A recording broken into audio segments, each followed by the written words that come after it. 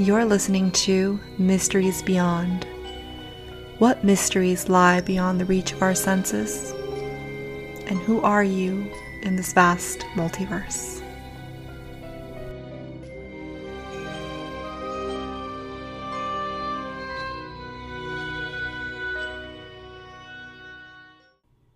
Hello and welcome to Mysteries Beyond. I'm your host, Laura Lavender. Today's episode is going to be a very special one. Not only is it going to be a little longer than 20 minutes, but because I'm going to be out this week due to some personal matters that I have to take care of, we will have the pleasure of my good friend and radio host of The Secret Teachings, Ryan Gable, cover today's episode. If you don't know who he is, I would strongly suggest to go check out his show. I'll leave his links in the description box. But he is extremely knowledgeable on everything from the occult, esoteric, to food, history, and politics. He is someone I definitely look up to and who has had a great influence on me.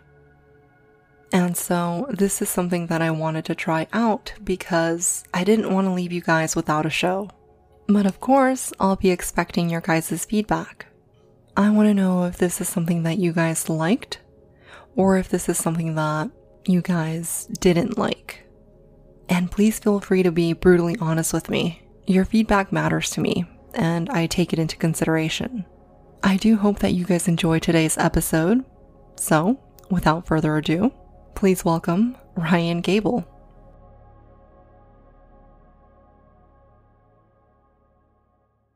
I'm Ryan Gable, your host, guest hosting and filling in for Laura Lavender here on Mysteries Beyond. I hope that you'll stay with me this evening, this morning, this afternoon, whenever and wherever you are listening to this episode, because I have some very interesting and I think informative information for you pertaining to the practice of Shintoism, which is the indigenous sort of a religion, sort of a spiritual practice.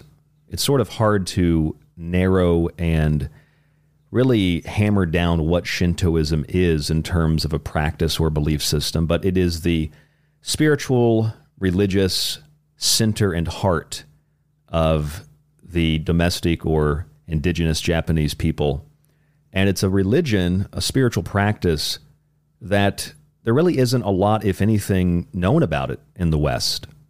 As a matter of fact, I find myself drawn to the practice of Shinto, and I found it very difficult to find any kind of religious-like or spiritual-like or meditative-like items to assist in my practice. I had to order an entire little altar from Japan because it's just not something you can find not only in the West, which is understandable, but even online. You can't really find anything online unless it comes directly from Japan. So it's uniquely Japanese. And for those of you who don't know much maybe about Japan, there are a lot of theories on the Japanese people, the history of Japan. The Jomon culture is considered one of the original cultures. Traditional professor types will tell you, and I actually spoke to one of the leading authorities on the Jomon culture, and she sort of disagreed with me. But I've read a lot of authors and journalists and researchers from Japan who counter and contradict what the mainline professors say about the Jomon culture. And that is that these people were much more advanced than mainline historians give them credit for. And since I'm not from Japan, I obviously am not Japanese, and I don't live in Japan. I've never even been to Japan.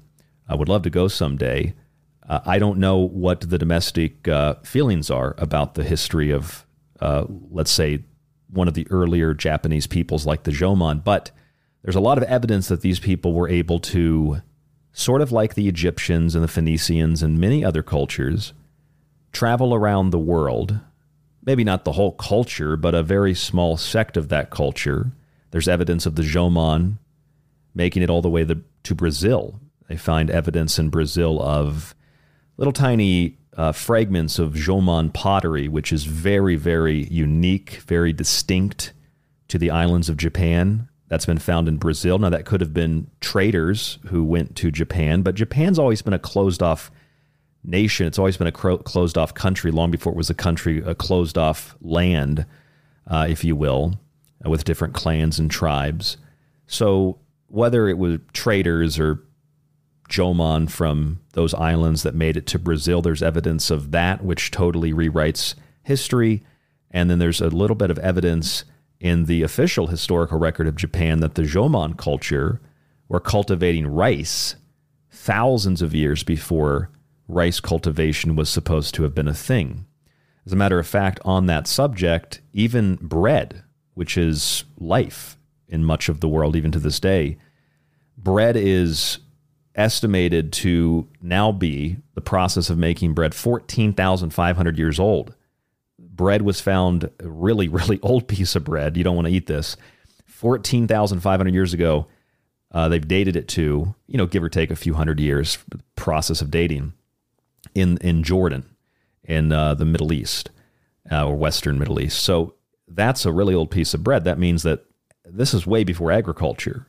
And that means that the process that society, civilization has to go through to get to the point where they can cultivate wheat and the other ingredients they need and then learn how to make the bread, you're pushing civilization back thousands and thousands of additional years. So whether it's the Jomon culture in Japan, or it's the bread in Jordan, or it's some of the sacred sites in South America, or it's in Africa, anywhere you look in the world, a lot of things predate the predating of even the most sort of liberal-minded, not politically, but liberal-minded in terms of looking at information and theorizing, the most liberal-minded professor. And so if you're interested in that area of research, aside from Shintoism, I would highly recommend that you read the work of Graham Hancock. Particularly, you should read a book called Underworld, where he has an entire section on Japan and on the Jomon. So that's important to know before we go any further into what Shintoism is. It's also important to know that, like most cultures, wherever you're listening to this show, most cultures have unique and distinct characteristics and features that other cultures don't have. And it's really hard to judge, good or bad, moral or immoral, what another culture does when you don't understand the context for it. For example, a lot of Middle Eastern countries, a lot of Muslim countries, they see women in bikinis and believe that that is oppressive. In the West, we sexualize women a lot more to sell products, and some women are okay with that. Some men are okay with that, and sometimes women and men are not okay with that. But Western civilization is tending in the direction of thinking that burqas and headscarves are really oppressive. But both sides have a pretty good argument as to why they think that. So that's just culture in general. But we also have to consider, when you're thinking about, I'd assume most of you are listening in the United States, or you're listening in South and Central America or the UK. For my radio show, that's where most of our audience is. You go all the way to the other side of the world, to Japan, the land of the rising sun, and you get a distinct culture of distinct cultures. And I'm not so much talking about Japan today. I'm not talking about the stereotypes of Japan today. I'm talking about the distinctness and the uniqueness of their culture, which makes it stand apart from even a lot of other Asian cultures. And out of this culture is what grew Shintoism. However, it's also important to understand that for a very long time, Japan made subpar products. When Japan was first starting to be open to the world, Japan made very subpar products. In fact, they made products sort of like the Chinese do today. They're really cheap, mass-produced. They mimic other things, and they're not really well put together. But that's how the Japanese people got so industrial and so economically powerful. They copied a lot of designs, and then they proceeded to better those designs. And this is a concept in Japan called kaizen. It means to always do better, to always look forward, to always make something that is better than the last thing that was made. This is sort of part of the motto, I guess you could say, of companies like Toyota.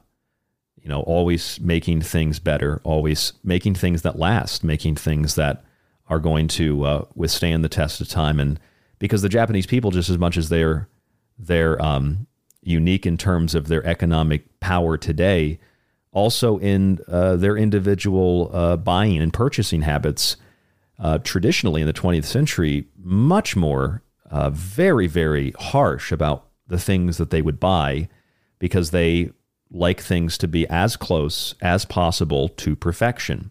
And this is something that really intrigues me personally and really draws me into the subject of Shintoism, because I also have a similar viewpoint. And this is what I try to do with my radio show, The Secret Teachings. It's what I try to do with the books that I've written. It's what I try to do, when I do another radio show, when I'm a guest host on whatever the show might be. Or this is the first time I've really guest hosted a show like thoroughly by myself, just guest hosting another person's show. And I hope I'm doing an okay job so far.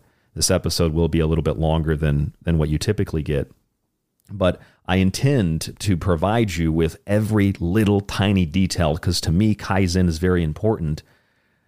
We've spent 10 minutes on just the basis to sort of understanding where we're going in the subject of Shintoism. Now, this isn't going to be like an hour show. It could be, but we just need that first base so we can build from there. Because if you don't understand traditional Japanese culture, even like a little bit, and if you don't understand the concept of Kaizen, the way in which the Japanese people do things today and have done things traditionally, they're very discerning and very particular people, even in the modern day, even younger people, then you're not going to understand Shintoism. So with that being said, Shintoism is not a religion. Shintoism is not a philosophy. It's not a spiritual practice. Although if you do look for books on the subject, you might find them in a spiritual section or a religious section, Eastern philosophy. I know what I'm looking for because I've studied Shintoism for a while now, and I've hardly found anything Shintoism, and the one or two books I found have always been mixed in with Buddhism. And that's actually a good place to really start. Buddhism is technically a religion. Buddhism is a philosophy. And fundamentally, Buddhism is a state of being. And Buddhism preaches, if I can say preaches, I know Buddhists might not agree with that, but well, maybe they won't disagree with me because they're so peaceful and in a state of being. But Buddhists typically believe, and I used to think I might have been a Buddhist at one point. I was considering that idea. But I'm not drawn to Buddhism because Buddhism teaches that life is inherent suffering. And I don't agree with that per se. I do understand that suffering and pain lead to context, and that can lead to growth. And if that philosophy works for you, there is nothing wrong with it. There are a tremendous number, however, of Buddhist hypocrites and people that are not just not doing their best or not doing what they could be doing. They're just hypocrites. They just like to say, I'm Buddhist, because it makes you sound like a good person when you might not be a good person. So Christians get a lot of flack for that, but there are plenty of hypocrite Buddhists. So Shintoism is not really any of these things. Shintoism, or Shinto is how you pronounce it, Shinto. Shinto is the domestic religion of Japan, although it's not really a religion. And if you look at the way that it is practiced in Japan, it's sort of like a daily routine. People have altars in their homes. People go to altars all across Japan that are sort of like, they're like 7-Elevens. They're sort of like, maybe depending on what city you live in, like city parks. There's a lot of parks. There's a lot of 7-Elevens. They're like Starbucks. There's little shrines all over the place. And now there's a history of Shintoism politically how it became what it is today. But that's, more so for someone who's really, really, really, really interested in the subject. And if you are, I'd be happy to provide you with a couple of books that I've read that I think are really great that can give you those details. Shoot me an email at my radio show email, TST, so T as in Tom, S as in Sam, TST, or S as in Shinto, TST radio at protonmail.com. I'll send you the list of those couple of books that I would recommend you read. So the essence of Shintoism. Shintoists believe, and don't take this too literal, that there are these beings or these energies or these essences or this life force. They're called kami, not communist, but kami, Kami, Kami in the Roman version, kami. And they're a kami of a lot of different things. There are kami of sacred places like sacred mountains and sacred caves and valleys. Mountains, of course, are very, very important in Japan, not just Mount Fuji. And then there are kami of your ancestors.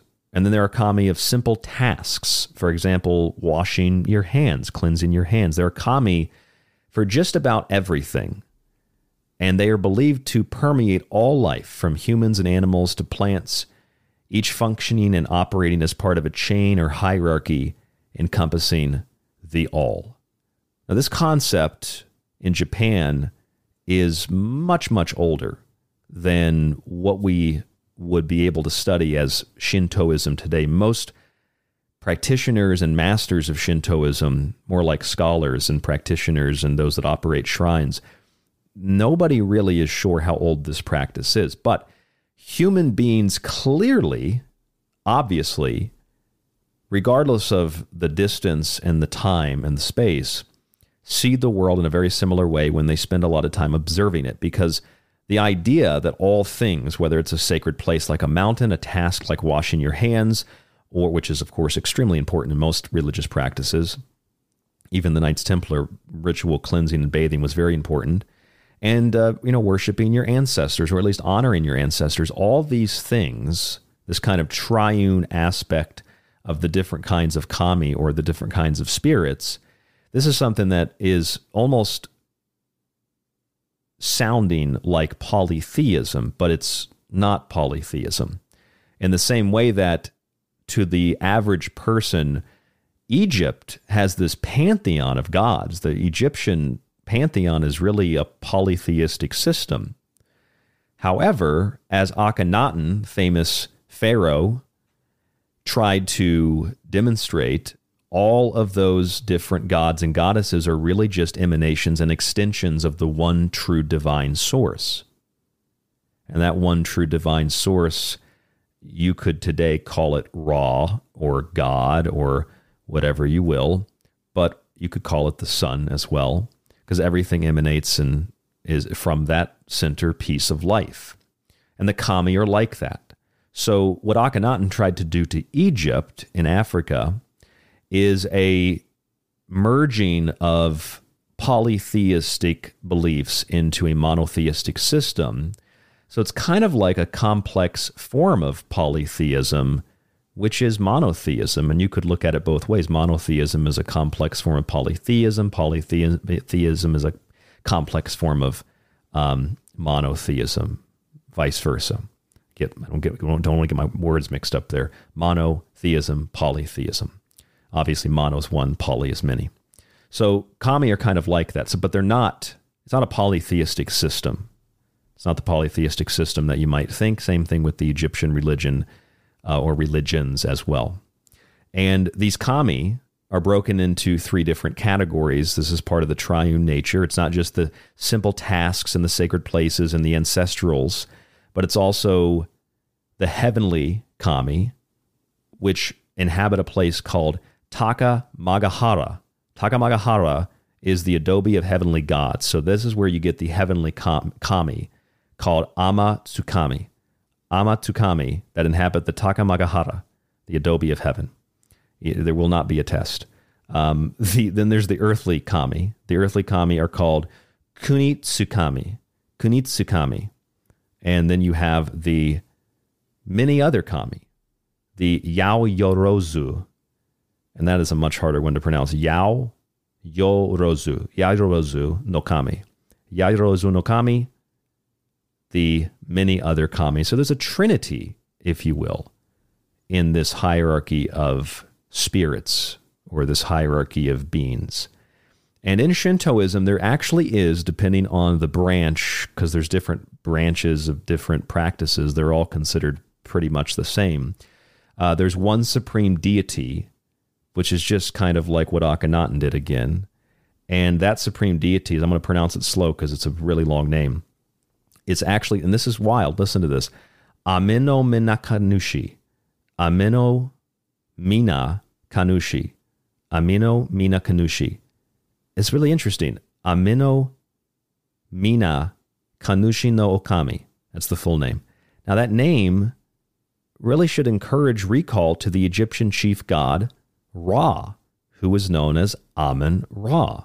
What are the chances that in Egypt you have Amino Mina Kanushi no Okami, that's a mouthful, from a closed-off society and land, or a series of different interrelating societies, interacting societies, clans, and villages, you have that same name represented in ancient Egypt. And of course, it's the basis today of Christian prayer, Amen. So you can see there's a link here between Christianity, Egyptian mysticism, and Japanese traditional systems of observances of nature, spiritualism, religion, whatever you want to call it. Now, practice of Shinto is an intention. It's an intention to connect our internal mind and our external body with that of the natural world. The purpose of worship is not to impose an idea or a belief system, but to create a pervasive sense of reverence and awe in order for the practitioner to more easily access the spiritual dimension. Now, I'm not a practitioner of Golden Dawn magic, the Golden Dawn Society, but this is essentially what Golden Dawn magicians teach and learn about. It's contact with your higher self. I think Aleister Crowley was a scumbag, and I think he was a smart guy, but I think he was a scumbag. I don't like Aleister Crowley, but he practiced the same kind of a thing, famously, very famously. So it's not about anything in particular except just merging your internal mind and external body with nature and revering nature and accessing the spiritual dimension easier. So it's sort of like a form of meditation, form of prayer. There's no dogma, there's no doctrine, there's no codes, there's no laws, there's no guilt, there's no suffering, or any of that in Shintoism, which for some people might make it seem like it's pagan or evil or something, but Shintoists actually see the world differently than a lot of, if not virtually every other religion. This is what draws me to Shintoism. Shintoists see life as inherently good. Life is just good. Misfortune is associated with a warped or a curved or a crooked mind and heart. So it's a very Eastern kind of philosophy. Jesus taught a similar thing, and other prophets and other mystics taught very similar things. But this is a very interesting thing because usually everything else is like Islam, Christianity, Judaism, especially. Jews make a living off of suffering. That's why so many Jewish comedians, right? Jewish comedians joke about that. It's if you're Jewish, it's good to be a comedian because you can just capitalize on your suffering. Jews are famous for suffering. Christians, they beat themselves. But at Shintoists, it's just a way of life. It's a way of connecting with nature. It's inherently goodness. Misfortune is crookedness in your mind and your heart. So certainly not pagan, and it's certainly not satanic or evil. It's actually quite the opposite. Because if you say it's pagan or it's evil or satanic or it's witchy, it's nature-based, it's like, well, that actually is the only definition of Shintoism is that everything is inherently good. Any misfortune is associated with a crooked heart or mind. So that's really the only definition of Shintoism. So if you think it's evil, then you fundamentally do not understand the one thing that is actually kind of like a definition that describes what Shintoism is, which means if you have those evil feelings or beliefs, then you definitely are not a Shintoist. There's even a name for the curved spirit. Famously, the Japanese have a name for everything. It's called Magatsubi. Magatsubi. Magatsubi is the cause of evil deeds, diseases, disasters, misfortunes, etc., etc., etc. Otherwise, the world is a really beautiful place. Now, Shintoism also doesn't have a devil, doesn't have a Satan. There are Japanese names for these characters. There's an Oni, which is a yokai. He's an ogre, an orc, a troll, a demon. He could be a lot of different things. And there are famously a lot of female Oni. In Japanese folklore, this Oni is a type of yokai. They're kind of like a fairy, a sprite, or other supernatural entity. There's a word in Japanese, akuma, which applies to the devil as a demon and to the character we know as Satan, or the Hebrew shaitan, which is the accuser, who is the accuser or the adversary. So akuma is kind of like the devil, but there really isn't a devil. Evil in Shintoism, that immoral behavior, that crookedness, is broken into two different categories. And this is where you can see the political benefit of, or the political history of this practice. There is two forms of evil in Shintoism. Amatsutsumi. Amatsutsumi is the moral and social crime, and kunitsutsumi is lesser crimes, so things that are not necessarily immoral or social crimes. So there's crime in a sense. It's not really a code or law, but it's really a matter of how to behave. I mean, ultimately, this is what Christianity also preaches. This is not a Western, Middle Eastern, or Eastern belief. This is a human belief. This is a fundamentally positive thing about the development of what we call theology or spiritualism or whatever you want to call it, that things aren't good. And, when you do things that are immoral and harm other people, thou shalt not harm other people. Thou shalt not do this, thou shalt not do that. The 10 Commandments, which are similar to the Colburn Bible, which is a mixture of Celtic and Egyptian texts. The 42 Confessions of Maat, the goddess of law and order in Egypt, who's married to Thoth, god of writing. Through writing and logic and math and science comes understanding and balance, as in Maat, his wife. And you also find this in the Code of Hammurabi. I believe that's how you pronounce it. I can pronounce Japanese better than Arabic. It's like Hammurabi or Hammurabi or something.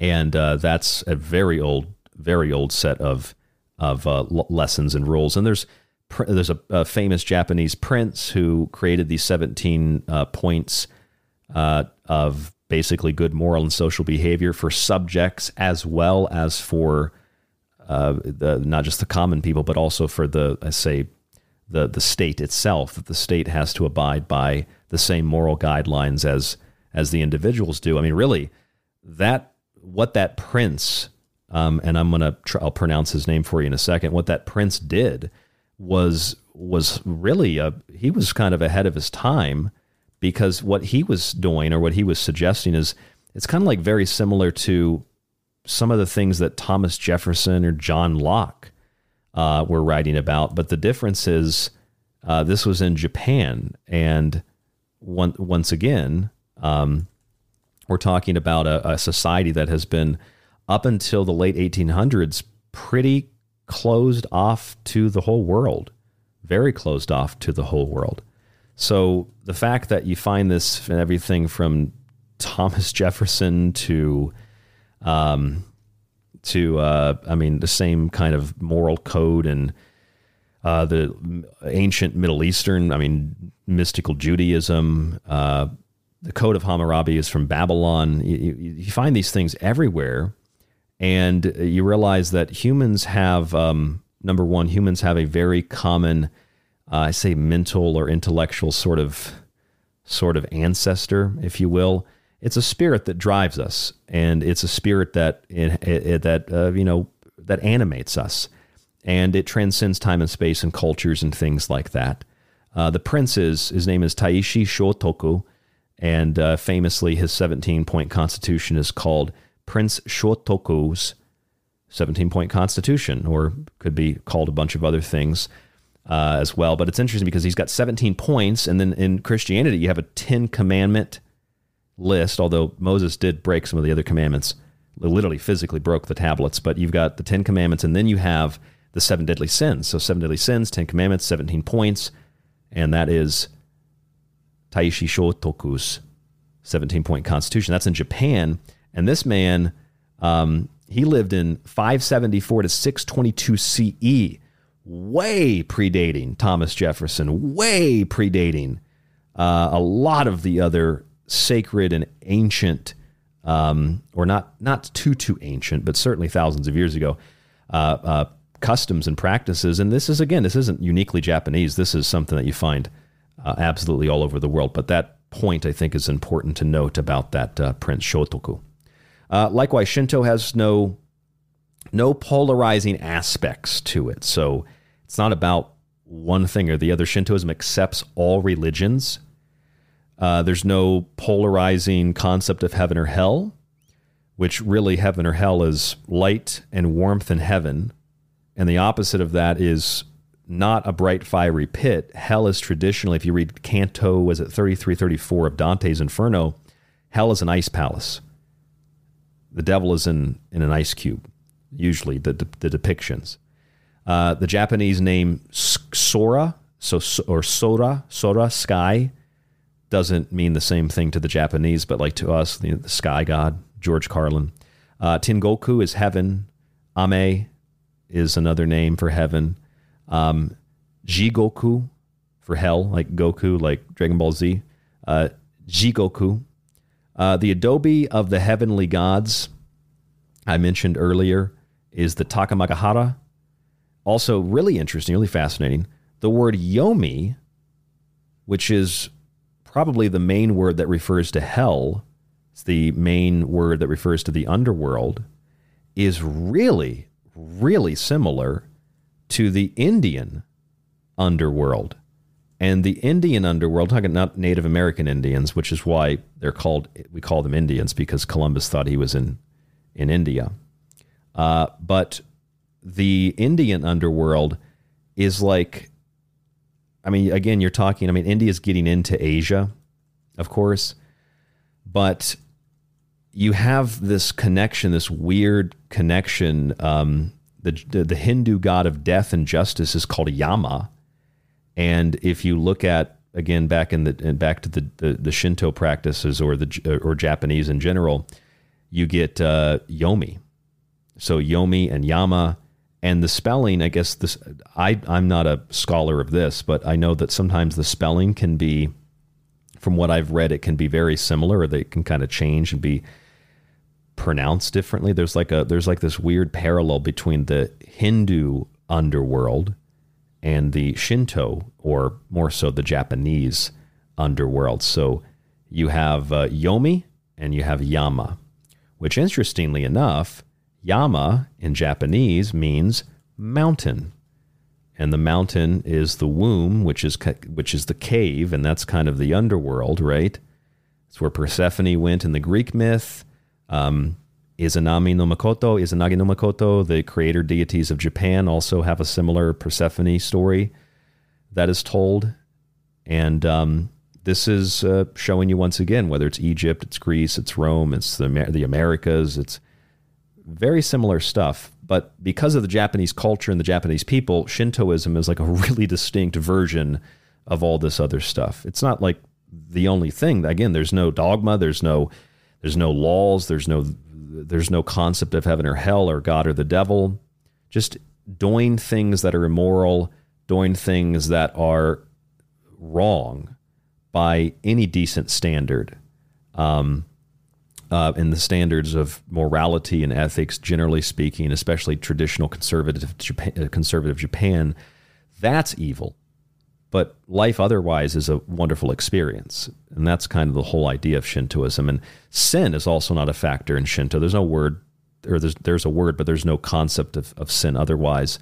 Zayaku,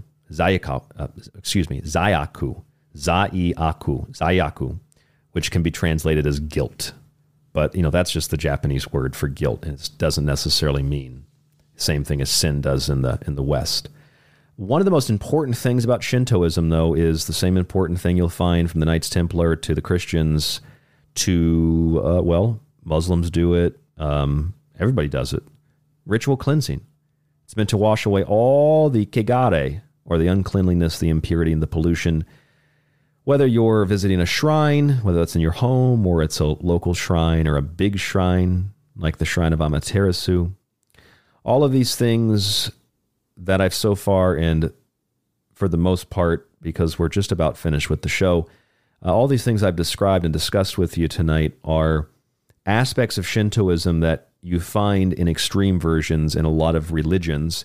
But Shintoism really isn't a religion, and it takes a lot from all over, and it accepts all religions, and it accepts all people, and there really isn't something to profit off of in Shintoism. There isn't any, you're guilty, so give us money. You don't, the only thing that you give, like financially, is if you choose to put a coin or something in the donation box to keep the shrine going. But most of what people bring is things like rice and seaweed, obviously very big in Japan, but they'll bring things like, sake, very big in Japan. They'll bring just basic foods, or they'll bring flowers. They'll bring things to offer the kami.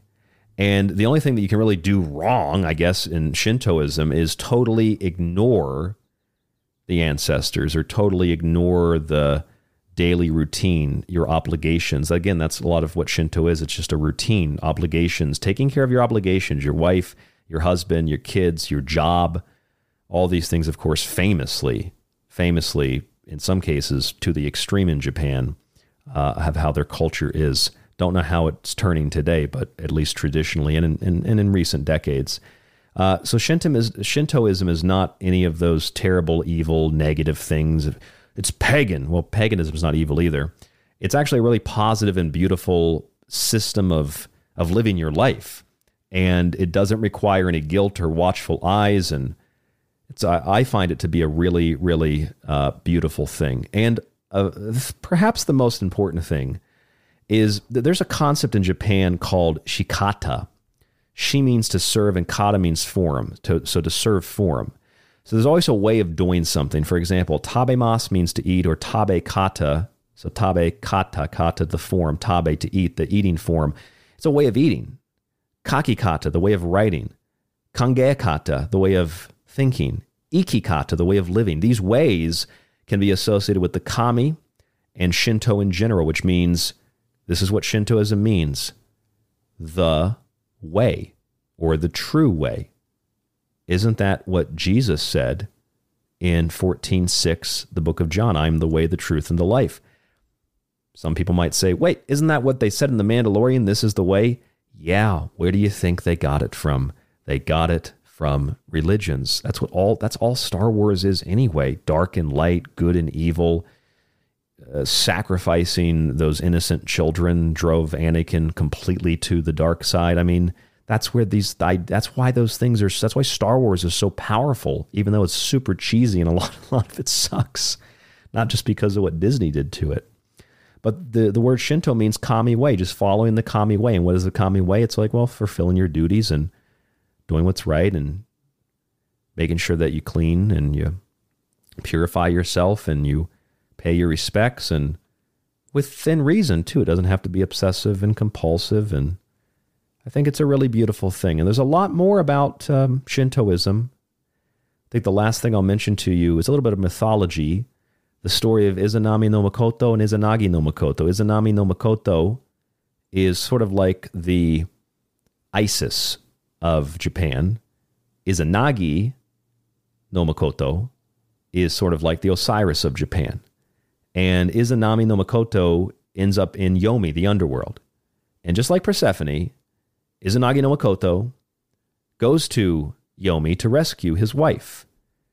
However, Izanami had eaten food in the underworld, just like Persephone. She ate that pomegranate.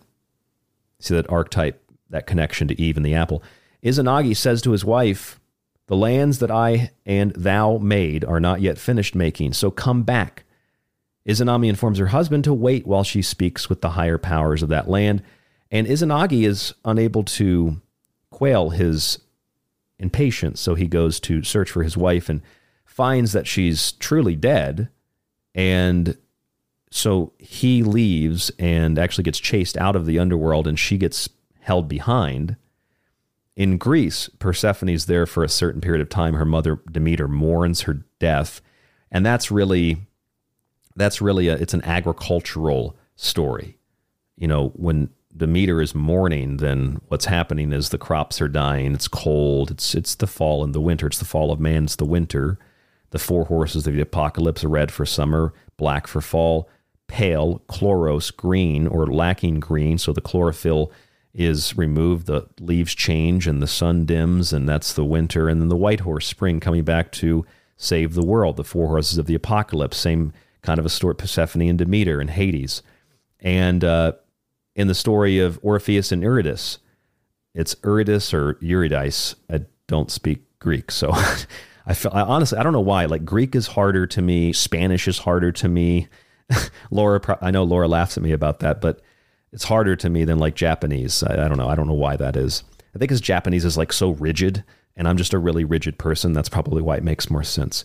I don't know, because like Chinese, I don't know, like Korean, I could probably get Korean too. Like Chinese is maybe Chinese. That's a lot harder though. But anyway, the point is, Izanami is filled with a lot of shame and rage and chases Izanagi to the surface, just like Orpheus and Eurydice.